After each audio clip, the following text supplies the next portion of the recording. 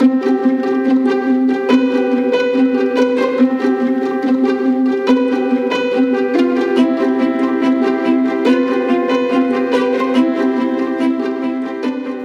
to this week's episode of Free Your Inner Guru. I'm your host, Laura Tucker. Today we are launching our new brand, and I have a ton to share from an event I attended where I got to hear Simon Sinek speak. Simon Sinek is an author and speaker whose work has informed and influenced both my life and my work. I walked away with a deeper understanding of why your why is so important. Stay tuned, I'm going to share my big takeaways with you. Welcome back for the first episode of the fall season of Free Your Inner Guru. I hope you had a wonderful last couple of weeks of summer and are enjoying September. October is actually my favorite time of year as things start to cool down a little bit. And although this year they're actually heating up a bit here in Toronto, we're being offered a little bit of the summer that we didn't have. The weather was very wet this year, and a lot of gloomy days and a lot of water everywhere, just like a lot of other places. Anyways, I had no idea going into a couple of weeks of break in August that it would be almost a month since I released an episode. I want to share with you a little bit what that was about. I was in the midst of a pretty intense rebranding process. When I started the podcast in April, everything was do-it-yourself, including the graphics and everything that went along with it. And it seemed at the time more important that it get done and I get started than waiting for a full-on rebranding. And happily, the podcast has been so well received that I decided to invest in some graphic design and also orient my brand of my other pursuits, my coaching, my speaking, around under the Free Your Inner Guru label. I love this brand. It really speaks to my heart, and you'll see when you take a look that, first of all, the color scheme has flipped over. If you're listening on iTunes, I was quite tickled when I picked up my phone just before sitting down to record to see that iTunes automatically picks up the colors in your color scheme. So you're going to see the orange is gone. We've brought in purple, and the secondary color is light, fun green. And it's more than just about the color scheme, though. The symbol that I've adopted for this podcast and for my brand is a combination of two shapes that mean a lot to me. And to get it down to something so simple and elegant, I really have to tip my hat to the folks at Sherpa Creative.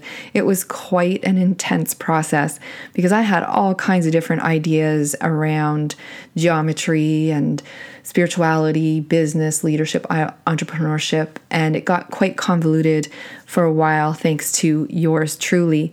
And then we broke it down into what could be the simplest way so that I would have a mark that I could put pretty much anywhere if I chose to. In fact, I jokingly said, I want us to think about it like we're designing my tattoo, because a tattoo is something that I've been talking about for 25 years and haven't done. So you'll see that the shape that we created is the combination between a heart and a spiral. The heart, part of the symbolism behind that is probably pretty obvious. We want to always come from the heart here as much as possible and less from the head. Don't know about you, but that can be a daily challenge. But the heart also stands for courage, and living a life in pursuit of personal growth and expanding your consciousness takes courage now and in the past, and I imagine it will in the future. So I wanted courage to be represented in the brand. The second shape, the one that is, if possible, even more meaningful to me, is the spiral. And the spiral is a very, very old shape. It's found in hieroglyphs, and it symbolizes the journey of consciousness. It symbolizes how life isn't just a linear path, and how we keep coming back over and over to the same lessons, the same events sometimes, and it's never from the exact same point of view. It's always from a new point of view. So your consciousness is always expanding, And I love the idea that with the spiral, you can go inwards as well as come outwards. And often what we need to do is go within for our wisdom and for our understanding of what the next best steps are for ourselves and the people that we love. On that note, I'll move into what I promised at the outset of the podcast and share with you about my experience of having seen one of my favorite authors and speakers live a couple weeks ago here in Toronto. His name is Simon Sinek, and he is the author of the perennial bestseller, Start With Why. And Start With Why is a book that I have each and every one of my coaching clients read. And I always send out his TED Talk from a few years back that talks about the golden circle. And the bottom line message of it all is that if we always start with our why and understand why we're doing things, and in this context, it was business and leadership, it's so much more important than the how we do it or what we do. And that in the world of business, when a company only focuses on the what they do and how they do it, it becomes more of a commodity-based business. And if you're like me and you're in business, you understand what having a commodity-based business is about. It means always being dealt with on price, not on value, and definitely not on bigger ideas and a connection to purpose.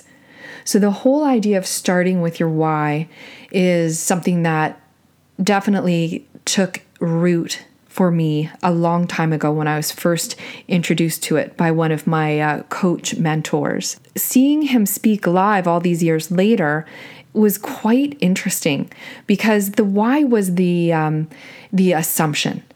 He didn't explain what the why was from its very basic core starting place, but it seemed to me that he came in at a higher level, almost assuming that people knew him as the guy with the why.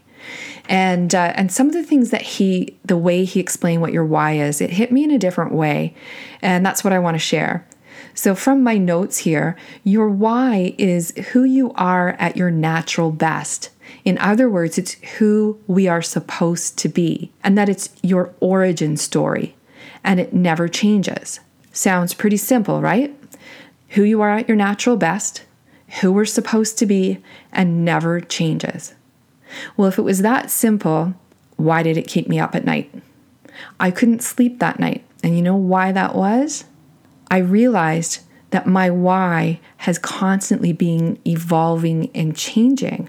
And yet, if it never changes, that meant I mustn't be at my why. So I took it to heart, of course, and realized that I needed to go deeper. Part of what he also said resonated with me. He spoke to tragedy and the role that it plays in your life. And he said that tragedy forces you to face where you are out of balance with your why. And the rest of your life offers you opportunities to refine it.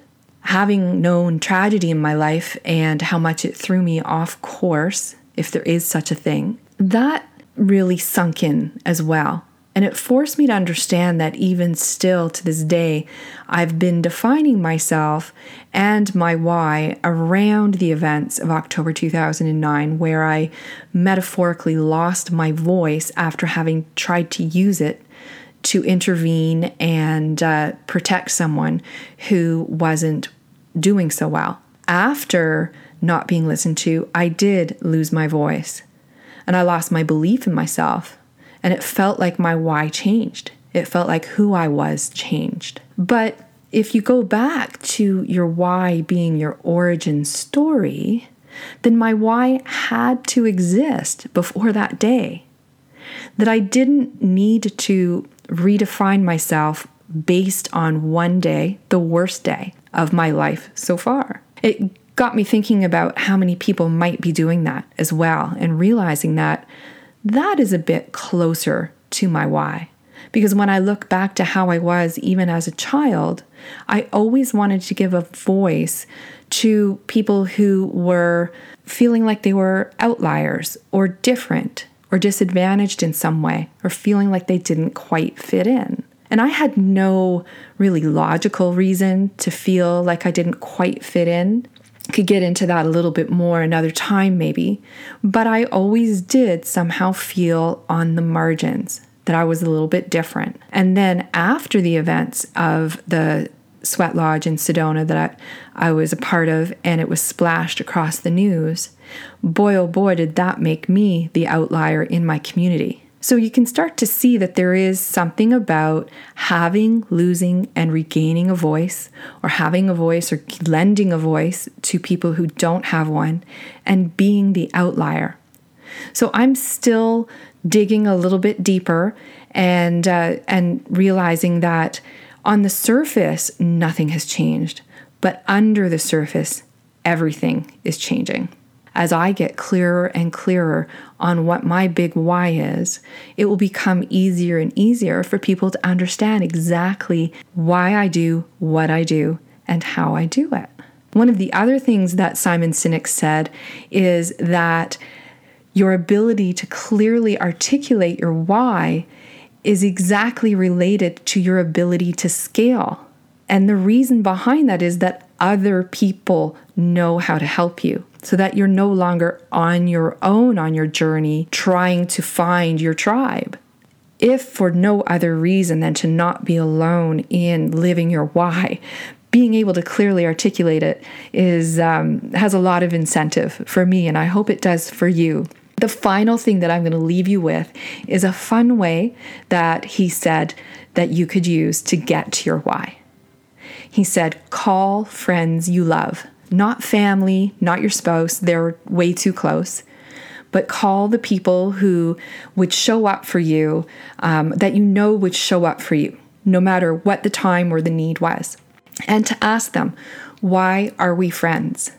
After they answered some of the more typical answers like, well, we have common values, or we enjoy doing the same things, or we like the same music, and you kind of say to them, well, that's awesome, but what is it about me?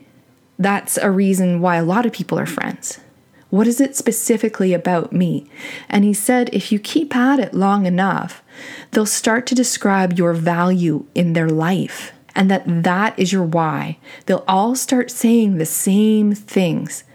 And once you know your why, that is the thing you are responsible to share with everybody else. Isn't that powerful?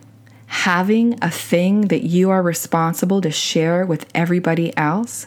I encourage you, if you haven't read it before or watched the TED Talk that first introduced me to Simon Sinek a number of years ago, I'll leave some links in the notes for the show so you can click through and watch. And let me challenge you this week to dig a little deeper on your why and take some time to talk to those friends of yours.